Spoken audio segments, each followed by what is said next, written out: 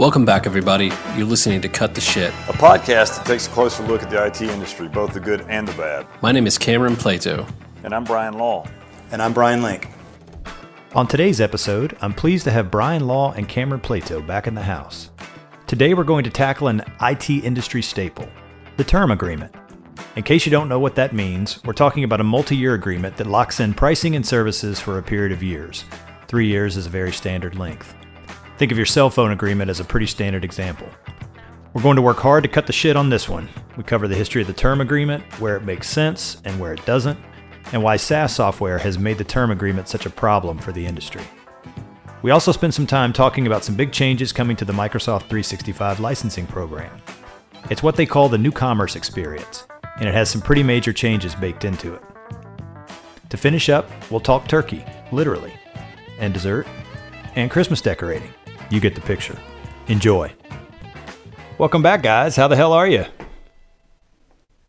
I'm doing great. Groovy. You know, we just talked before we started about how they would do this, and they still screwed it up. So, again, we're off to a great start. Guys, today we're going to spend a little time talking about something that's near and dear to both of your hearts, I know, the term agreement, which is a staple in the information technology world. It has a place in lots of other places too, right? Think of your cell phone agreement, other things. A mortgage is a term agreement, as an example, much longer term. But it has its place. It's something that is, really, again, kind of a core component of the way people that buy technology and sell technology contractually arrange to work together. And so on its face, you might think, well, why are we even talking about this? This sounds really boring. And I guess in some ways it is boring if you were going to talk specifically about it, but that's not what we're going to do, right? We're going to talk about what does it mean? Where did it come from?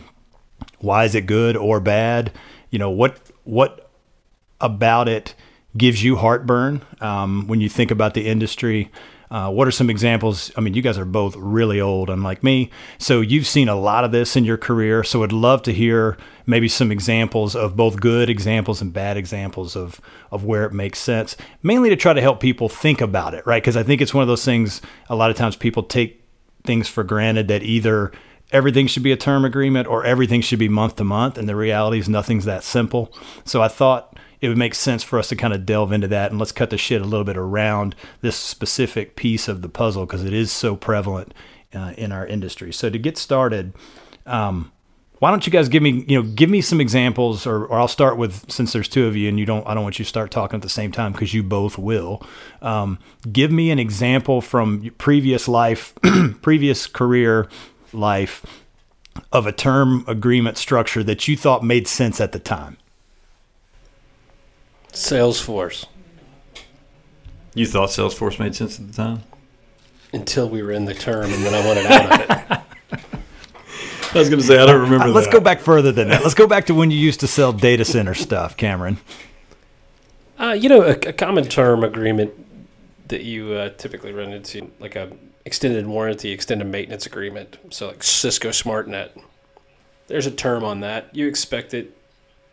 There's no downside to that term unless you sell the equipment during the term and you've prepaid for something that no longer. Why wouldn't you just buy that on a month-to-month basis? What's the benefit of buying it on a term? And it can't be because Cisco makes you. That could be the reason, but I'm thinking let's go back to sort of first principles. Why would they even do it that way? Well, I can tell you they don't let you buy it short of a year. I figured that. So... because they said. Yeah, I think the benefit typically comes out of to the customer just is that you only have to screw with it once, and it locks you in for the duration of the term. And I assume the assumption is you're going to use the equipment for longer anyway, right? Yes. So you're going to need it more than month to month or a year, right? That's correct. Yeah, if there's an incentive in pricing to buy a multi-year term, I understand that if you already plan on the device or asset lasting that 5 years or whatever it is. But in a lot of cases, you don't see a pricing benefit. So Cameron gave us at least a little bit of an example of something from sort of the we'll call it the server world that makes sense, right? A Cisco SmartNet multi-year agreement, since you generally buy that equipment and you're going to keep it longer than a year anyway, right? Law, what about telecom? I mean, it's known as the master of the painful term agreement. So maybe don't go negative right out of the gate. Try to go positive a little bit and give me some examples of where maybe earlier in your career you thought, man, this really makes sense. Okay, so I would say when you are building fiber into a customer, into a building, and we were absorbing the cost associated with that in return for a term agreement. So instead of putting the customer in a position where they had to write a check for $50,000 or $100,000 or whatever it is, we gave them an option and we just back into it with a basic ROI model to say, you're going to pay this for the circuit, and the customer would much rather pay the OpEx associated with that, and was okay with the term until, either selective amnesia set in or maybe a new IT person, new CIO came in and wanted to know what they were paying for a given circuit, and hadn't been in part of the conversation. But I think that would be a good example of absorbing cost on the front end to spread it out on the back end, although it doesn't feel good at the end of it. So in many ways, it's kind of a service plus a financing deal rolled into one. It is, yeah. I mean, it literally, the circuit price was a derivative of that expense. So it was just what was the traditional pricing of the port and the loop in a particular case, plus construction essentially financed. Now, Link, I'm not an accountant, and I don't claim to be one. And I'm certainly not an expert at all GAAP modeling, but my understanding is if you prepay a maintenance agreement at the time when you acquire a capital asset, you can depreciate the prepaid maintenance agreement as part of the price of the capital assets. So you get it off your OpEx. Wow. Everybody get that? You want to say that again, Cameron? I'm just kidding. No, I know. You're right. You're basically saying, I mean, Brian pointed out two benefits, right? The first was just the cash issue on the front end, right? Writing a big check can be hard for a company if they don't have access to cash just in the bank or through some other facility, right? So that's a real challenge that a multi-year deal with that piece rolled into it provides as an advantage. And then the second one you just mentioned, which was, there's an accounting treatment of that where you can get to that same point depending on how you do it, even if you want to prepay, right? So you can kind of get around that, assuming you do have the cash, and still make it an OpEx expenditure. Assuming you structure it correctly. I think it's kind of the point you're making, right? Correct. So there's a reason. Yeah, I mean, there's some good reasons, right? I mean, and I guess, one of the things we want to talk about is all of that assumes there's a bunch of assumptions baked into that would, if let's say that's a 3-year or maybe a 5-year, let's go 5 years, because 5 years is a long time in technology, right? So if you installed, back in the day, a T1 on a 5-year deal, and it was pretty expensive, by year 3 or 4, odds are your chance to buy something with better capacity at a lower cost was real. And there you were stuck, right? So when you've got a pace of change like that, multi-year deals or term agreements become problematic. And I'm sure you saw that, didn't you, Brian? Oh, for sure. All the time. And Cameron, I mean, even in the data center space, same thing, right? It does. I mean, if you think of buying hardware in the cloud world now, there's sort of a parallel. If you bought hardware and you expected it to have a 5-year life cycle, you essentially did a 5-year term on something. So you've got to buy at your peak or your perceived peak need, which is, of course, crystal ball. And that's some of the problem with the term-based agreement. You don't know what you're going to need at peak. We won't change gears, but let's use a really good example of this, maybe to the negative, I guess. But let's talk a little bit about the big news out of Microsoft in terms of the move to what they're calling the new commerce experience. This has to do with the Microsoft 365 licensing platform. So Outlook, Office, Teams, their collaboration communication suite, which is, I mean, it's 800-pound gorilla by 100 miles. Google Workplace is a very, very distant second in the business world. I'm thinking market share is somewhere 70, 80%, I believe. Microsoft. So they are, they're dictating the market, right? They pretty much own it, and that's nothing new. Started, as a cloud-based platform, I guess about 10 years ago now. It was early 2011, 2012. So they're about 10 years into this thing. And it's a great platform, right? We sell it. We're a tier 1 direct reseller of the platform to customers. Customers get good use out of it. The products are good. They've done a bunch of enhancements. I mean, everything from Teams on down the line, right, to call plans. I mean, they've really bolstered the platform to be something that is pretty incredible, really, for what it can do for a business, small, really all the way up to the largest companies in the world. And so, I'm singing its praises because I believe in the product. I don't think any of what's about to follow, which is probably going to be negative, I think if you were to listen to this, has to do with the product itself.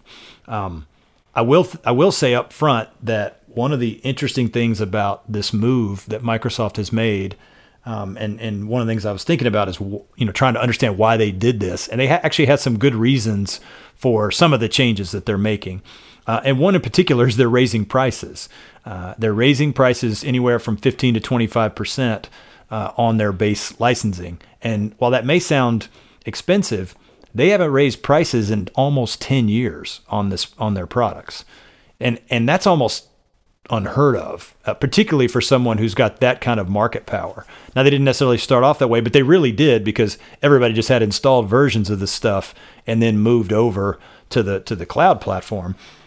So to think that you would go 10 years and not raise prices on a product is sort of hard to believe for a it's for a market not a leader. stagnant product either, considering the amount of innovation and investment they've put into it. It's fascinating they haven't raised prices. Oh, I mean, they've given a list of literally over 1,000 enhancements to the platform over that time frame. I mean, it really has gone from something that was really good to just out of this world in terms of how good the platform is.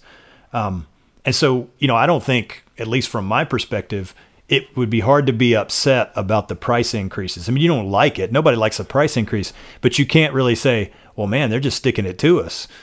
That's definitely not the case when it comes to the pricing.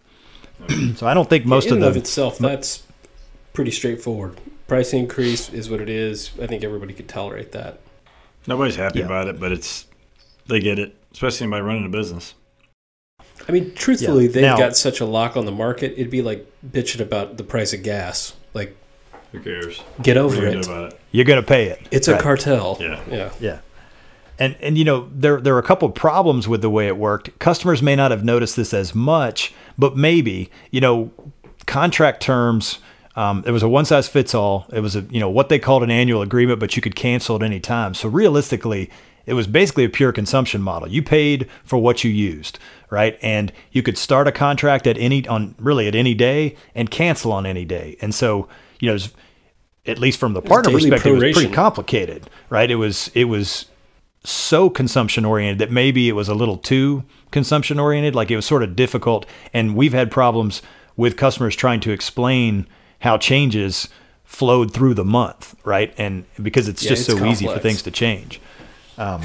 So I think those changes, make sense. Moving to, we're going to make everything, billing's going to be first of the month. Everything's going to be billed on first of the month, and that's the way it works. And so that's clean. And moving from a one size fits all contract to, hey, we've got monthly, we've got annual, and we've got 3 year. That makes sense. I mean, maybe somebody there could be good reasons to want to lock in for a 1 year or a 3 year term. In this case, you're going to use the platform. So if you can lock in a price break, well, why wouldn't you, right? Assuming there's some flexibility or whatever. So on its face, the changes don't seem to be problematic.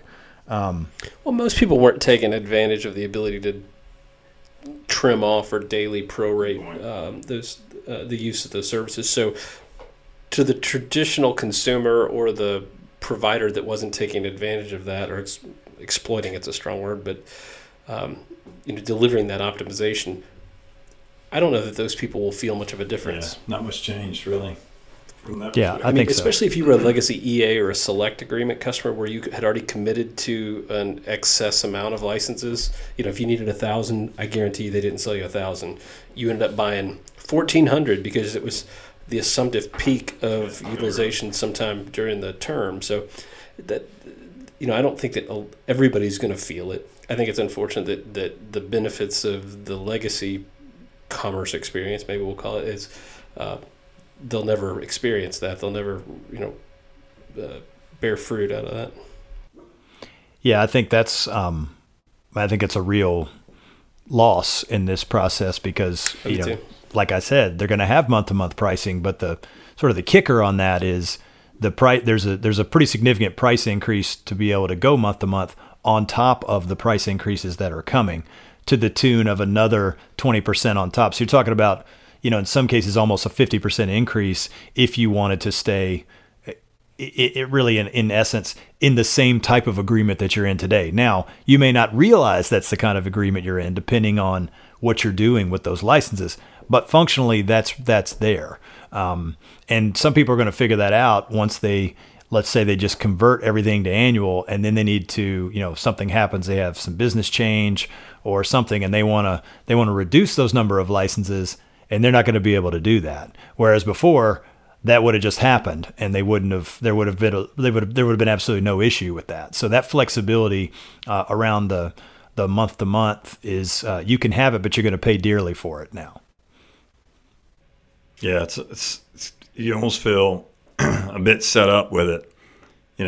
Get you on the juice and get you excited about it, and then all of a sudden it's like you can still have it. It just got a lot more expensive. Like we're going to do it our way, or you can do it your way. Your way is going to be expensive, depending on the size of business that you've got today and the amount of users. Obviously, smaller guys probably won't feel it much anyway, and can probably stay pretty flexible. But those medium size and enterprise level businesses, it's definitely a big difference. Yeah, and I think for me, when I thought about it, it felt like Microsoft was, if you think about the way they price Azure, right? It's a consumption model. Now you can buy reserved instances, you can buy some volume if you want for a discount, but the pay-as-you-go is there, right? And will always be there, or well, it looks like it'll always be there.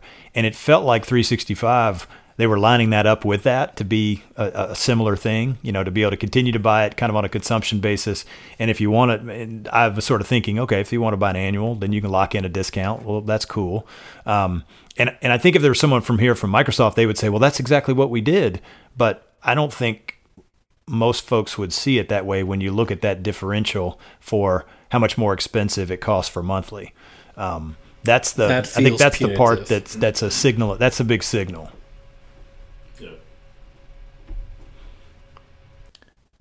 I think the other thing that bothers me about it is, to use an old reference that Obama used to use, when he was talking about Obamacare, if you like your doctor, you can keep your doctor.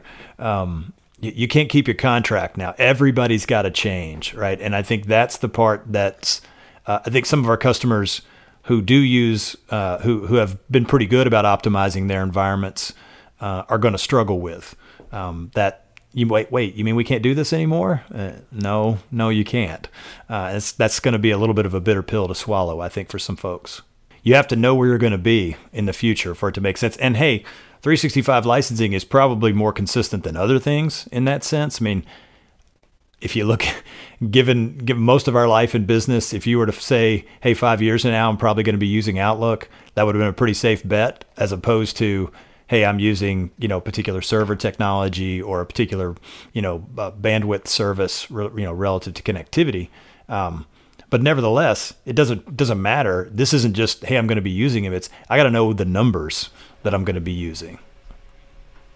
It would make, to me, more sense if you did a financial commitment, like a revenue commitment. Doesn't matter what it's made up of. Yeah. But if you'll commit to spending $120,000 over the next 12 months, then I don't care if you spend $10,000 on one product or $1,000 on 10 products, per month. It shouldn't matter. Yeah. Well, we'll leave it on that really positive note. Yeah. Wow. And we'll move to our wrap up, and we'll talk a little bit about. I mean, it's that time of year. It's Thanksgiving, right? And I teed up a little bit of this on the last episode. I asked our guest and colleague Ryan Harris how he liked to make his turkey. So I'll ask you guys the same question. What's your preference on turkey prep? Whatever my wife does. Lame. You definitely have to brine. That's it. That's a key part of the process. And then I'm split between fried and smoked. I do like fried. Yeah, I like, if it's smoked properly, I like a smoked turkey. But yeah, that was Ryan's preference. I'm all in on fried. I've been doing it for about 10 years. And buy a fried turkey. And it's like I said, it's a little bit scary. You usually get some first degree burns in the process, but you got to go out there and babysit a little bit. But it happens fast, and I tell you, the peanut oil makes it the juiciest turkey I've ever had. You just got to go get those fireman gloves, dude. You got to grab those fireman gloves, and you'll be good to go. What do you know? Your wife makes your turkey. You don't even get. You're not even allowed to comment at this point. I like to. Well, I don't want to cook the turkey for starters, right? I go get the turkey, and then my work there is done. I'm errand boy for those couple of days leading up, and I'm good with that. I know my place. I'm not a chef. Cameron's a chef. I've got this old van that's like a camper van, and I typically will freeze once a year smoking that turkey, babysitting the fire. So you basically wake up on Thanksgiving morning or from a 20-minute nap, or you've been up all night constantly tending to the fire. That makes a fried turkey exceptional. I was going to say that's a level of commitment that I don't have. Part of the reason I like the fried turkey is it takes about 45 minutes. Yeah. Whereas smoking takes all night, and baking in the oven you got to get up at 5 in the morning and get it in there because it takes a long time too. By the way, I do that part too. I do get up and put it in. Oh, okay. Well, that's good. You do something. I'm glad to hear that. I do a lot of shit, Link. I can tell. I was thinking about this the other day. Have you ever gone to a restaurant that's not like an American fare restaurant, but just name any other nationality of food? There's never turkey on the menu. What is it that they know about turkeys that we don't know? That's a great question. Think about it. I'm not sure. You seem to have an answer, or you people just don't eat turkey eggs either. Like, what the hell good is a turkey anyway? Things that make you. Hey, you want a chicken egg? Sure. Turkey egg? Never heard of it. Deep Thoughts by Cameron Plato. This occurred to me last night. Turkey's a weird protein. What is you guys? What's your dessert of choice? I'm just moving right away from the turkey. Pumpkin pie for sure. Pumpkin pie. Pecan pie. Pecan pie. Give me some. Yes, sir. Mm-hmm. See, that's my mom too. I can't do that. Yeah. Pumpkin pie, man. I mean, it smells so good cooking, but it looks like the texture of it is awful, and the taste is worse. Wrong. Like, it's so bad. It's so bad. I want to like it. Would you eat it without crust or whipped cream? Yeah. Would you eat just the filling, like pumpkin pie filling? I did. I'm I go both ways here. I'll get both parties covered. Whoa. So I'll get a libertarian comment in here too if you want. Nah. Yeah, why don't you go for it? Yeah, do it. Why not? Round us out. I mean, at some point. Yeah, at some point. I mean, taxation is theft. Okay, we're done. Drop the mic. And cut that shit. I do have a couple more wrapping this up because I know you guys and I know how sentimental you both are.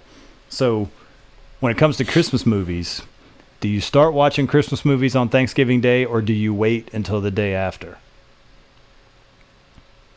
And I'm talking about the classics, the real Christmas movies. Football dominates the TV on Thanksgiving. What's that? Football dominates the television on Thanksgiving usually. Oh, for sure. Yeah, so nobody's sitting down to cozy up to watch a movie. Yeah.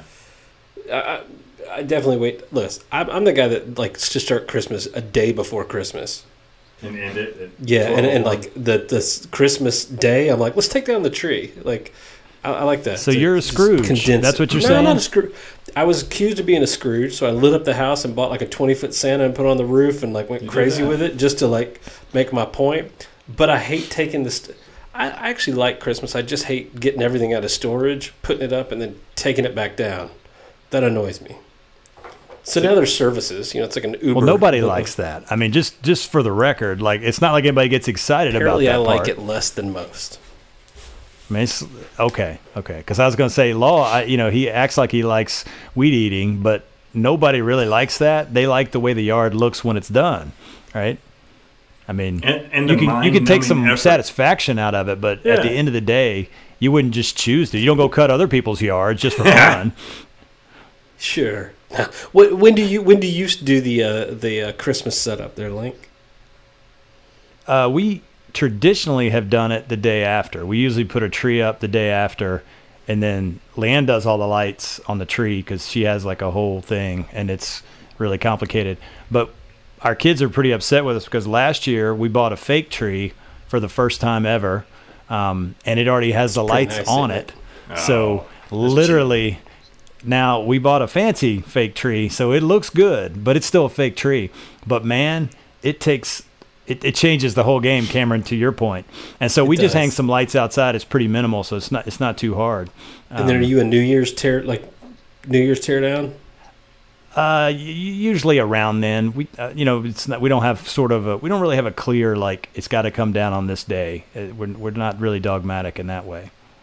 How about you guys? I mean, you already told us you want the shit down as soon as you can. Yeah, I do. Law, what about you guys? I think we've had it. I think we've had the stuff up as late as February before. I was gonna say my father-in-law bought a Prius and he kept his That tree happens. up because it was a live tree for a year. Yeah, I mean, we pull it out and the needles are falling. It makes the biggest like the spot we put the tree, and I always come in with something bigger than it was last year. Like last year's tree was absolutely redonkulous. Like it was one of those like how are we getting this in? You went Clark Griswold style for sure, but. Man, it just pretty it does full, something. a lot of sap. It does something to our house. Like that little spot right there, it just becomes like the Christmas magic sets in. It's like this comfortable area. It just looks totally different. You teed me up for my follow-up. So how many Hallmark Christmas movies are you guys going to watch this year? See, we don't do a lot of that. We do some old school like Charlie Brown. I know you don't, Cameron. You're already a Scrooge, so we already know you. Things like that. Christmas Vacation is a freaking staple. The Christmas Story is always finds its way in there, but I mean that's kind of who we are. You stick to the canon. You haven't gone. Yeah. You haven't gone Hallmark movies yet. We haven't gone crazy. No. And you know what? You just wait. You get that empty nest. You'd be surprised what happens. That's the difference. There's just not a lot of downtime. Like we're still.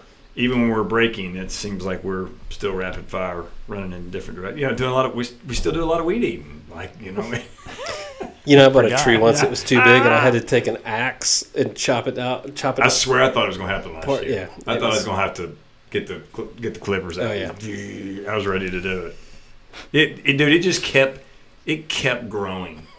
Like Amy was like, okay, you officially have overdone it. It's me and Creed typically go do it. Like it's become our thing. They don't look as big outside. Man, this thing went.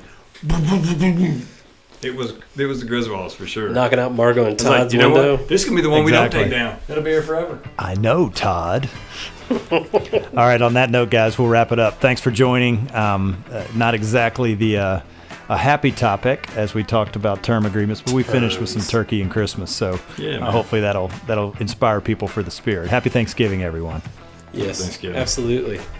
Cut the Shit is brought to you by Plow Networks and is produced by Talia DiDomenico and Emily Starnes. We hope you enjoyed today's episode. If you did, we'd be most grateful if you would share it with others who you think might be interested in hearing a somewhat irreverent take on the arcane world of IT. If you aren't enjoying it, well, why are you listening? You can find links to this podcast on our website at plow.net, on our YouTube and Instagram feeds, on Apple Podcasts, Spotify, LinkedIn, and probably a bunch of other places too. Or as my kids like to say, just Google that shit. You'll find it for sure. Take care and have a great day.